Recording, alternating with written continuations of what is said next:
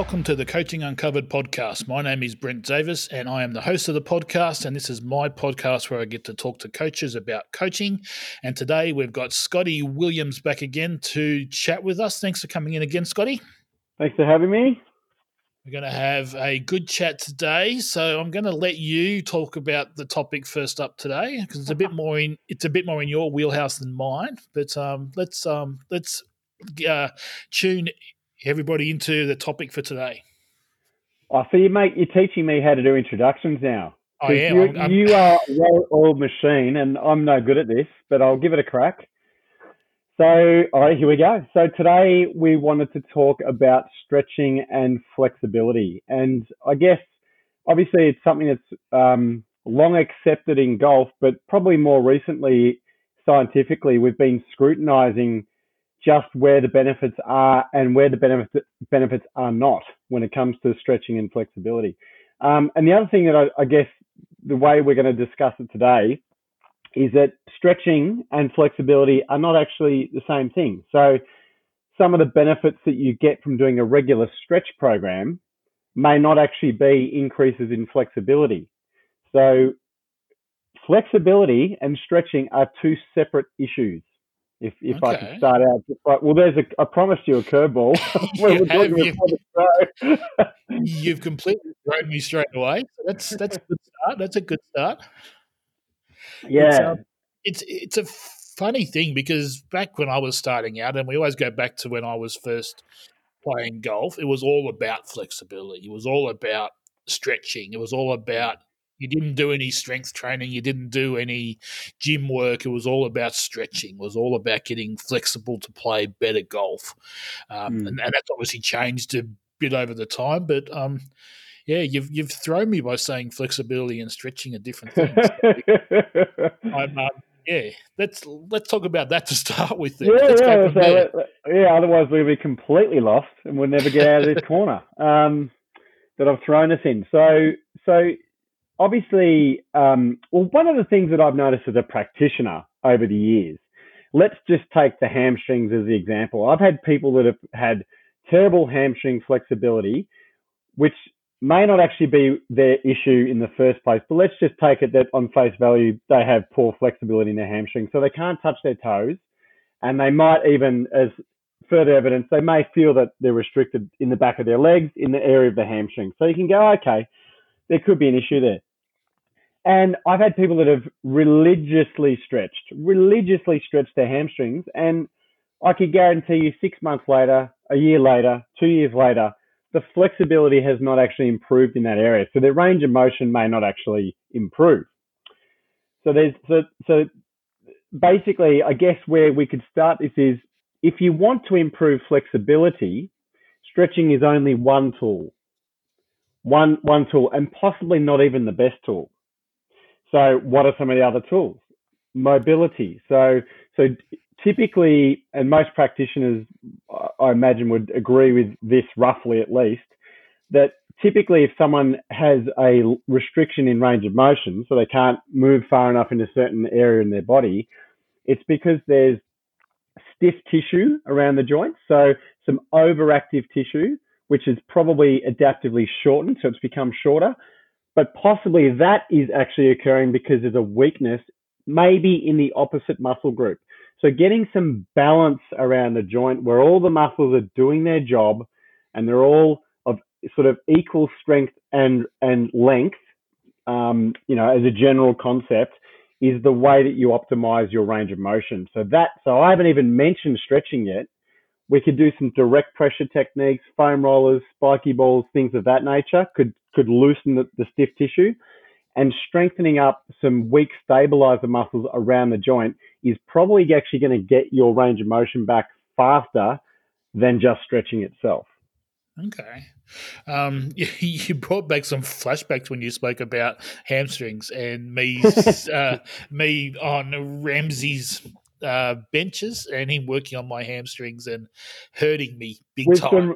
With some rather direct pressure techniques, I imagine. Yes, and I had tight hamstrings, and that was a problem personally. And he hurt me big time. So I was having flashbacks big time then. Yeah, yes. Look, I actually had the pleasure of receiving some of his pain, but I actually was one of the few people that was allowed to give it back as well. So I had him squirming on the table. So that's one for everyone who's been on the receiving end.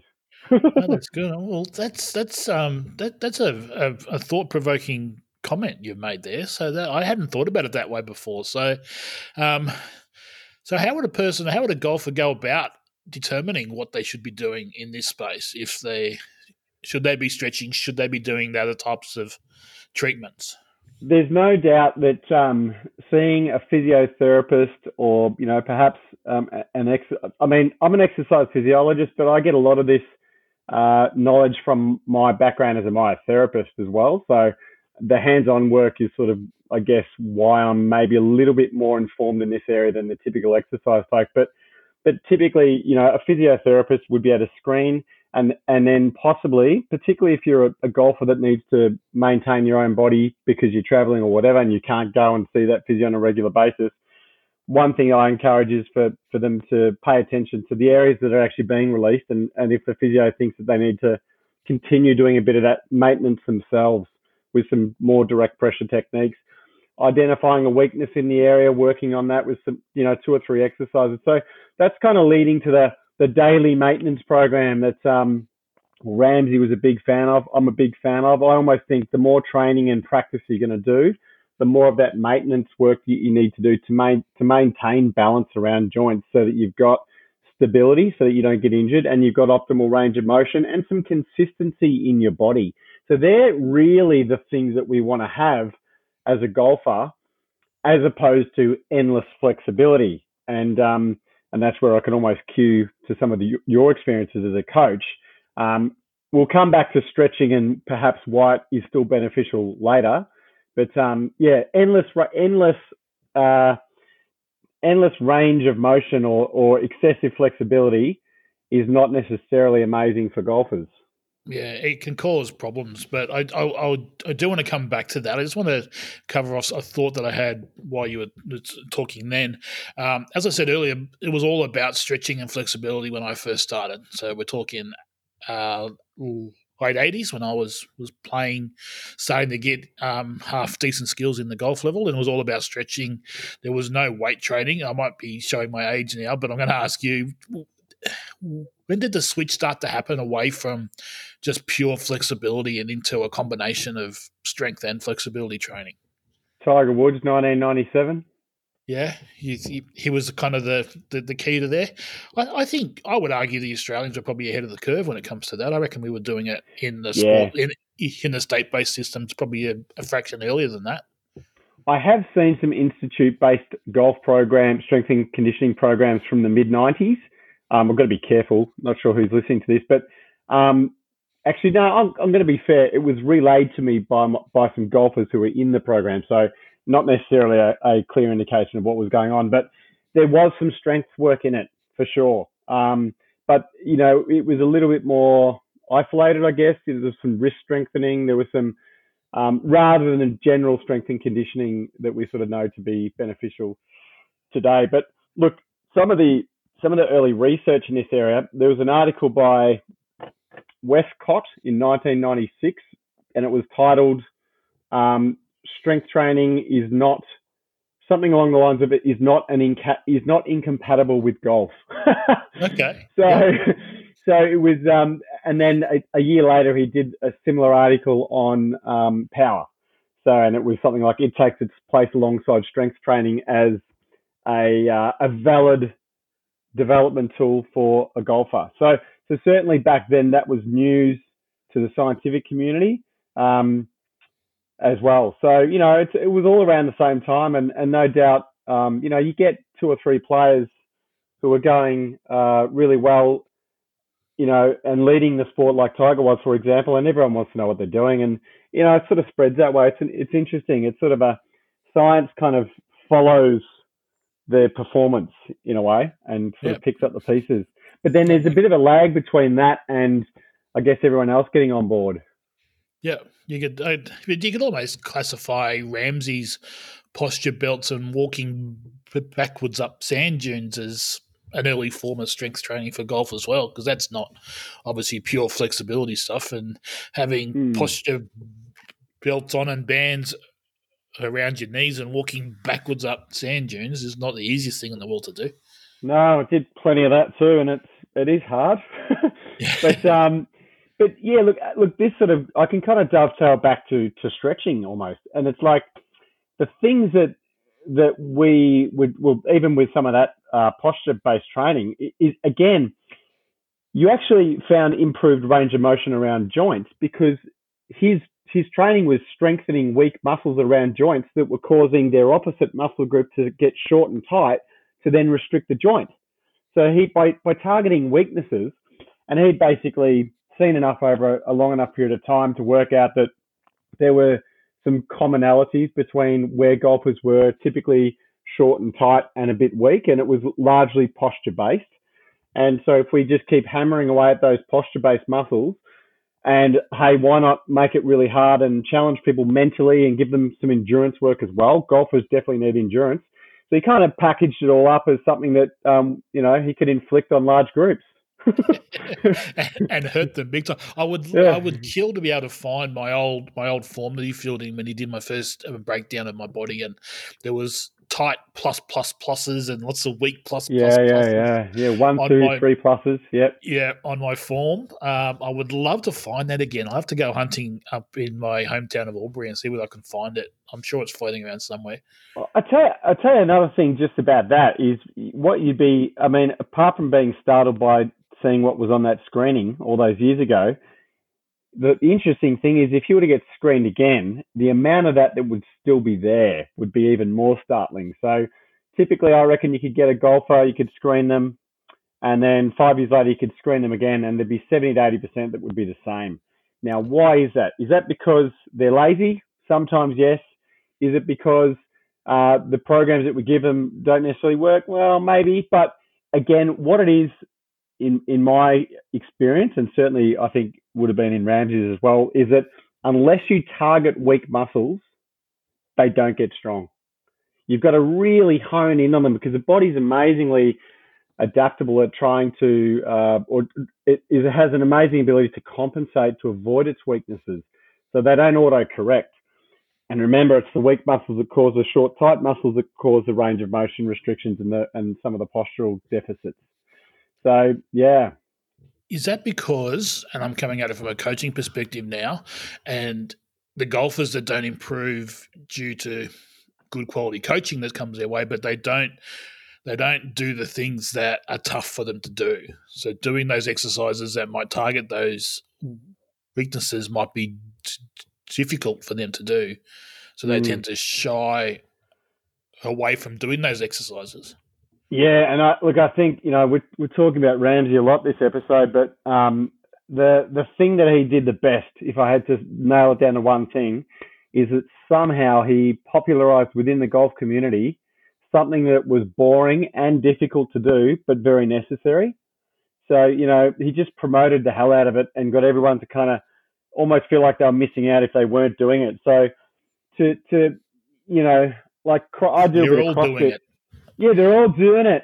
I do CrossFit, and one of the things that CrossFit has done, which is quite amazing if you were to put yourself on a time machine and go back 15 years, is they've made barbell training and Olympic lifting training popular and common and mainstream, and because it wasn't something that people really enjoyed doing. And the same with physio-based exercises. They're a bit boring. They're a bit tedious. You got to be disciplined to do it. Most people don't have that level of discipline. He found a way to make it popular. So that was impressive. Yeah, it is cool, and he's popping up on podcasts more and more often now. Ramsey, I'm hearing hearing people talk about him all the time now, which is good. So really, wow, yeah, it's a shame that he has passed away because he was an awesome man, had plenty of great information to share with everybody, and was really open with sharing his stuff with. Yeah. Which was really cool. Okay, so let's go back to what we were talking about before. About you said sometimes being too flexible can be problems, and personally, I faced this pretty heavily when I was in Taiwan and China. So I had some female athletes over there that I would classify as hypermobile, and had some pretty significant over flexible problems. I've got to find the picture. I'll try and find the picture and put it out on social media. But I got a picture of one of the players lying on her stomach with her arms out and being able to touch her arms with her leg. She could get her leg over the top of herself basically Yeah, and wow. touch her legs. So I'll go on. I'll try and find that picture, and that caused swing problems as well. So we ended up with too much body turn in the swing. We had lack of stability in the swing as well. Mm. And we find that with female golfers anyway through the pelvis and things like that, they haven't got the stability sometimes that a guy golfer may have. So Mm. that golfer having those issues just cause a heap of swing problems personally for me to try and get them to feel more in control of their golf swing. It was a challenging coaching thing for me to deal with. So how would you Mm. come out a golfer? I'll get you to go first about how you come at that player from a physical training point of view, and I'll come at it from a coaching perspective.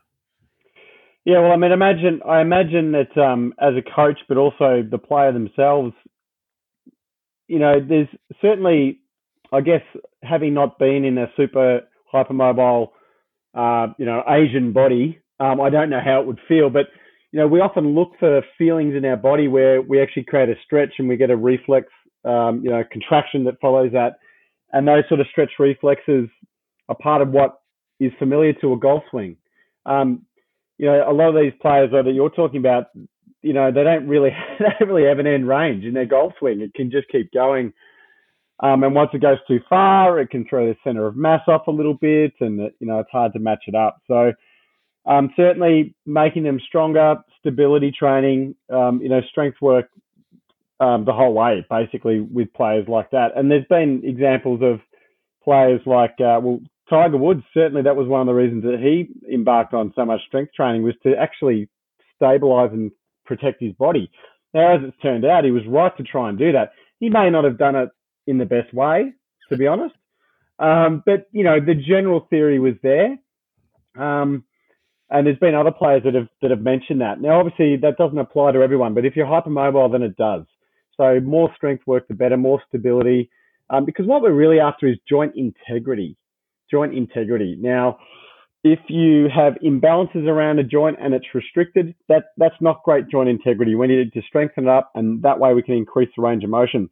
But if you have hypermobile joints that are moving too far within the joint and they're moving past and they're sort of stretching ligaments within a golf swing, then that's not going to be ideal either. So they just need lots and lots of stability training. So would strength training without doing any flexibility work at all be a good or a bad thing for those kind of golfers? Because you're going to maybe shorten by not doing the strengthening, the stretching combined with the strength work. What I tend to do with players like that is all strength and conditioning work that I do for golfers involves strength over range of motion. So we actually want to train to an optimal range of motion with a lot of the exercises, and we're training them to actually squeeze muscle tissue throughout a range of motion, so they're actually learning to control it. So it's called eccentric control. As the muscle is lengthening and the joint is opening up and getting close to its end range, you need to have some muscle activity going through there to control that joint. And a lot of these players don't. If you were to give them a standard bodybuilding program, you might run up against those problems, but it's going to be a while before you run into those problems with some of those players. It's going to take a while. And to be honest, worst case scenario with those hypermobile athletes, just take 6 weeks off.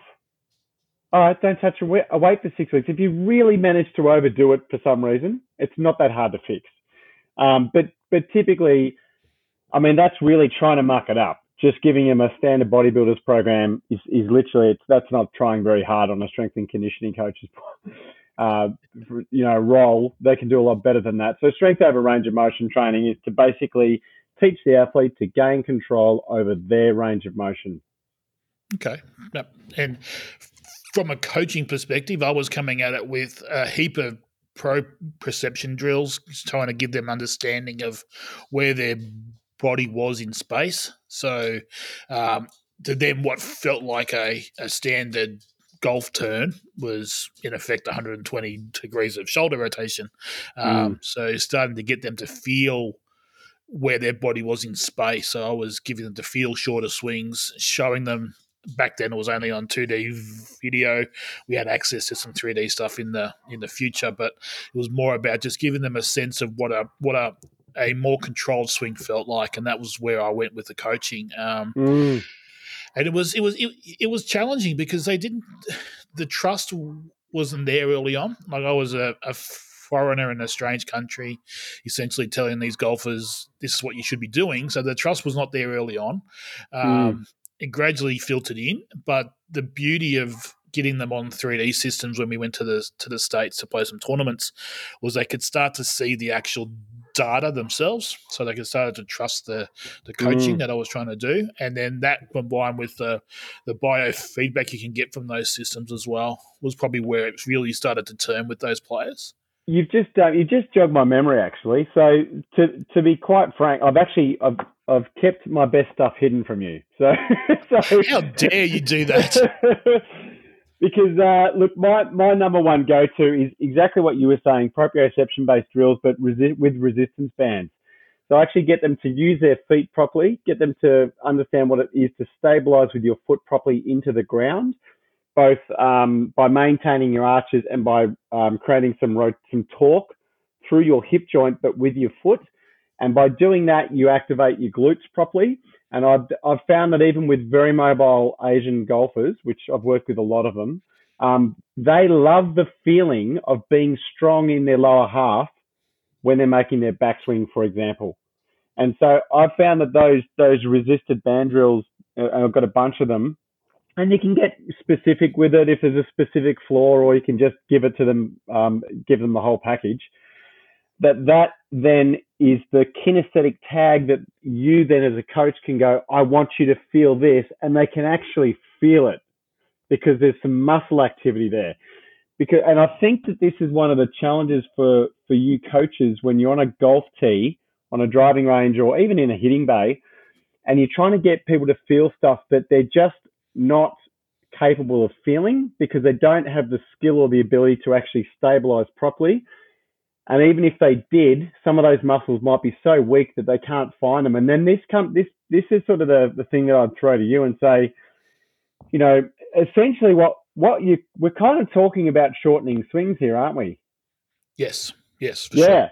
And I'm not against that unless it's, sorry, I am against it sometimes. I'm for it if it's done with integrity, with structural integrity, where they're activating muscle tissue, because I believe that a golfer has to find a stretch reflex. And, you know, rather than sort of going, well, do I just go halfway and then change direction? You know, do I just count? Is it 1.5 seconds? And then, you know, how they actually then decide where the top of their backswing is in particular, I reckon it's a really sensitive area for golfers. So, I don't know. I mean, how do you make a call on that? My personal coaching feeling with golf swing length is I want them to feel as though the arms and body stop swinging at the same time at the top of their swing. Now, that doesn't happen because the body generally is shifting back towards the target while the arms are still going back, or it should be in a good swing. But the feeling, the problem I have with players, and it's all standard of golfers, is their body stops turning and their arms keep moving. And to me, that gets disconnected and it gets out of control. So the feeling of the arms stopping as the body stops turning at the top of the swing generally gives the player where I think they should be at the top of their swing. Now, I haven't got a problem with someone who has a long swing if they get there through body turn. Yep. I have a problem with that player that stops the body turn and gets there with the arms keeping going. Yep. And that's where I would tend to go at it from.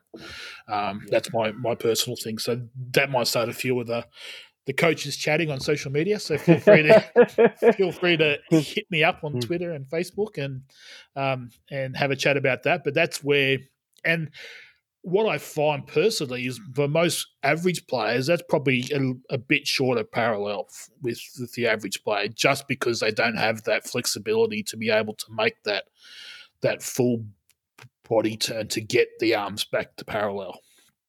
So that's the feeling that I would tend to get.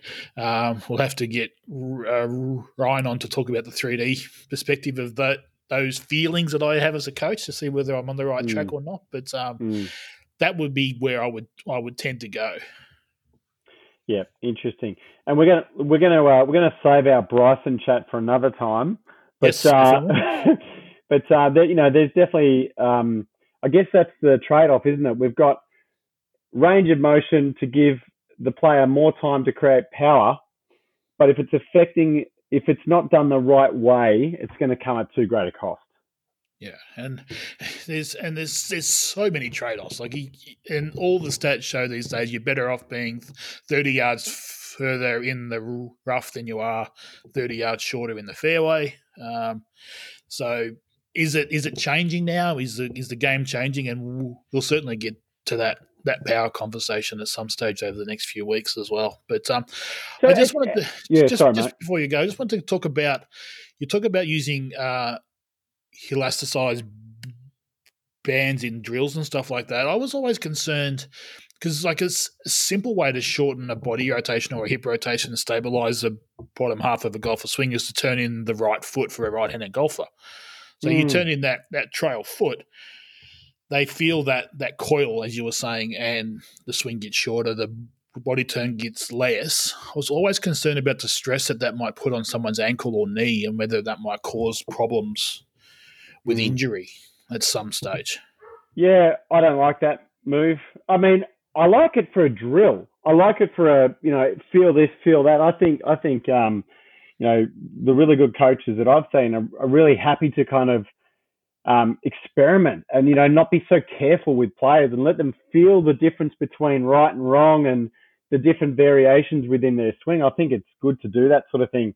But, obviously in an optimal swing, we want to have the foot in the middle of the range of motion of the hip joint, which is generally going to be fanned out somewhere between 10 and 25 degrees, depending on the player. And you can easily test it to work out where their individual foot placement should be very easily.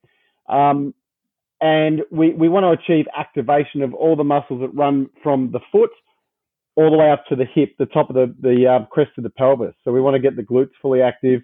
Adductors need to be working right through the foot and calf. That's what we really want. Now, turning the foot in, again, it could be just what they need for them to go, oh, that's what it should feel like. Then put their foot out and then try and replicate that feeling with some genuine activation of muscle tissue. Not so concerned about injury on the trail foot, but on the lead foot. I've got to go back to Bryson. He's spinning his foot out so he doesn't snap his knee in half. So the lead foot is a bit freaky to do that. There's got to be so much stress going through that front foot when you're swinging through the shot at those speeds. So we can ask Tiger. Yeah, because that left knee's cooked. Yeah, completely agree. Yeah. But just let's talk about the more common one that we see on the coaching tee is the older golfer traditionally that hasn't got that flexibility or range of motion that we've just been talking about. How would you come at that type of golfer to increase that flexibility or that swing in those older golfers? Well, the step one is still going to be looking for overactive tissue and mobilizing it, looking for weaknesses and strengthening it, because you're still going to get the biggest bang for your buck from range of motion point of view and an injury prevention point of view. But I have also found, and this is where I'm going to perfectly dovetail back to stretching programs now. So stretching programs are actually still really good. And I've found that if you do whole body movements, sort of deep squats with, assistance, and there's, 5 or 6 sort of key go-to stretches that I would use with older golfers. It's amazing what a difference that makes, particularly if it is sort of body weight based stretches. So what I mean by that is using gravity and the weight of your body to actually stretch yourself. So, I find that because of the changes that we get with older golfers, so there's some structural changes that happen. There's shortening. We lose sarcomeres from the muscle tissue. We get greater laying down of fibrous tissue in the joints. So things do actually tighten and stiffen up. And it's like an old classic car. You've just got to take it out of the garage sometimes and, take it for a drive and make sure it's got lots of oil and it's well lubricated. So older bodies do need to move through range of motion more than younger bodies do. And it's been amazing with some of the older players that I've worked with, where just a little bit of loosening up and all of a sudden they have their best score in 10 years. And you go, wow, what happened? I was hitting it 30 meters further. And it's unbelievable how you can unlock their body, because typically they haven't lost too much strength, but they've lost range of motion. So they lose distance because of that. So it's kind of, they're basically the opposite of a teenage Asian golfer. Yeah. They're literally the opposite. So you have an opposite approach with them. Yeah, completely agree with that. And it's with this type of golfer, it's a challenge from a coaching perspective because, as you said, sometimes you can just maybe do something small like increase the hip turn in the backswing or let the lead foot come up a little bit on the way back just to increase that body turn, just to get a little bit more clubhead speed and a little bit more distance. But vice versa can work as well. And I've seen it where the player, in trying to create a full backswing, so to speak, has disconnected arms and body with their swing, and their contact has suffered because they've done that. So sometimes just what is possibly shortening that golf swing just by feeling like they're more connected can actually improve the impact conditions and actually get them a better ball flight just by improving that. So it can work a bit both ways sometimes with those inflexible golfers. Well, I think what it comes down to is you've got to understand the body that your golfer is in. And if we, do some range of motion testing, you can actually work out what the player can and can't do, and then build a swing around that. So rather than exposing their vulnerabilities or their range of motion that's no good, build a swing with what you've actually got. So understanding the engine in front of you is going to be the key, obviously, as a golf coach, to have success with them, rather than, belting their head up against a brick wall because you're asking them to do something that they just can't do physically. Yeah, it's crazy that this podcast keeps coming back to personalized training. How crazy is that? It just keeps coming back to that fact that you need to coach the person that's standing in front of you and not have any generalized theories about what golf and what training actually is. It's about understanding that person standing in is a different person every time, and you need to personalize and cater for that person standing in front of you. And so, a golf coach understanding 4 or 5, the TPI program runs, it's good. It gives you some tools that you can use. There's other ways to learn it, but basically you do need to understand some basic range of motion testing that you can quickly and easily do on the tee with your player. So you've got an understanding of what you're actually working with so that you can make every coaching move a winner. Yeah, again, and I would just enforce that again, that it's critically important as a coach to have that general understanding. And if you get that through tertiary study, as I did, or you get it through TPI, which I am going to do at some stage as well, any of that type of training, even talking to people like yourself and Ramsey and those kind of guys that are in that field full time, it's critical to have that general idea of what is and isn't good in a golf swing when it comes to a physical perspective. Extremely important. Have you got any more curveballs to throw at me? What's going on? I'll throw a screwball just so I don't see it coming. So it curves the other way. So stretching. So why is it that stretching is actually useful when it may not necessarily improve range of motion? So there was a couple of nice little studies have been done with golfers on this one, where they've actually shown that stretch programs can actually improve the facilitation of the stabilizer muscles. So it's actually almost the strengthening effect of the stretching is actually part of the benefit. Static stretching definitely needs to be done after training and after golf rather than before. So static long hold stretches where you hold a position for 30 seconds or more. Don't do that before you train. Don't do it before you play. It basically messes with the nervous system and you lose distance and accuracy.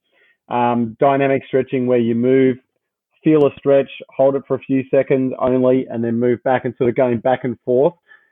Dynamic warm-ups definitely help. They help a lot. They actually increase accuracy and club head speed. So just picking and choosing the type of stretching and flexibility work that you're going to do and when you're going to do it is important. So I'd say, in summary, I would say dynamic stretching before you play. If you've got some areas that are stiff or uncomfortable, hit them with a ball, a massage ball or a foam roller. And then afterwards, if you're going to do some long hold stretching, then that's good too. That's basically what I would say. And if you've got some stubborn range of motion, some stubborn joints that aren't moving as well as you like, get assessed by a physiotherapist and get some specific exercises to strengthen the muscles around the joint. And that's how you'll actually break through that barrier. Okay. So we can obviously, again, going back to Ramsey again, his little key rings used to hand out with those 5 exercises to get you started. So they were dynamic. They were dynamic warm-ups. So it wasn't about getting on the ground and holding a stretch for a minute. It was about moving and actually getting a little bit of proprioception, a little bit of stimulation of the nervous system, but mostly warming up the tissue around the joints. Yeah, I'm sure I've got that as a PDF somewhere, so I might try and get it out on social media so people can see what the great man was doing years and years and years ago. I've got it somewhere. It's probably in my golf bag, actually. That's where it was meant to be. I'm sure I've got key rings still floating around. Yeah. So I'm sure I've got some of those as well floating around. So tying into a couple of episodes ago where we spoke about recovery, would the spiky ball stuff and the foam roller stuff be good in that situation after you finish playing around to get the body clear up for the next day? Yeah, absolutely. I mean, unless you're Adam Scott and you've got Adam Scott's golf swing, you're probably going to overuse some muscles in your swing, and that tight musculature or overactivity of some of those muscles around the joints before you fully cool down is the perfect time to normalize the tissue so that you optimize your range of motion before you fully cool down. Because once you cool down, sleep on it, wake up the next morning, things don't quite feel the same. It takes longer to get it out of your musculoskeletal system. It takes longer to get the change. So straight after is great, makes a big difference. And it's a good way to actually chill out as well, is to get on the ground. And even though it's painful, you get an endorphin release. Did you know anytime you feel pain, you'll get an endorphin release? Yeah. So exercise releases endorphins because it hurts. So if you go and do a really light exercise program and feel no pain, I mean, yeah, you don't get as many endorphins. So the ball and doing some of that work can actually help you in that way, as well as just, moving on and letting go of whatever shit happened out in the golf course. Yeah, for sure. Well, you can tie in as a psych trigger as well. So just having that spiky ball can be a psych trigger to clear out that round and say, okay, we're going to start planning for day 2 tomorrow. And yeah. It's important to have that activity to actually move on, isn't it? Yeah, it is. And as we spoke about before, I used to have them fill out a form and tear it up if it was a bad day. And okay, that's complete. They'd fill out the psych debriefing sheet about the good and the bad about their round and what happened and what was good and what was not so good, and then I get them to scrunch it up or tear it up. Okay, it's done. Burn the playbook, Phil Jackson style. That's it. Start again tomorrow. So that was always pretty cool. Yeah, great. So, mate, have you got any more curveballs for me today, or have we covered them all today? I'll just throw you a nice juicy one down the middle so you can hit a home run, mate, and get us out of here. No, that was good. I think we've covered everything nicely today. Yeah, very good, mate. Excellent. Pretty cool idea. So, again, I'd like everyone to hit me up on social media for any topics you want to hear us discuss. So, Coaching Pod at Twitter and Coaching Uncovered at Instagram and Facebook. We would love to hear your thoughts on the shows and your suggestions for topics, and definitely add yourself to the Facebook group that Scotty runs. Golf Performance Science. So just search for that and just request to join, and we'll let you in the door. That'd be great, and we can share some ideas about coaching and fitness and all sorts of things in there. So there's some pretty good conversations going on in there. So thanks for coming in again, Scotty. Thanks to everyone out there for tuning in, and we will catch up with you all soon.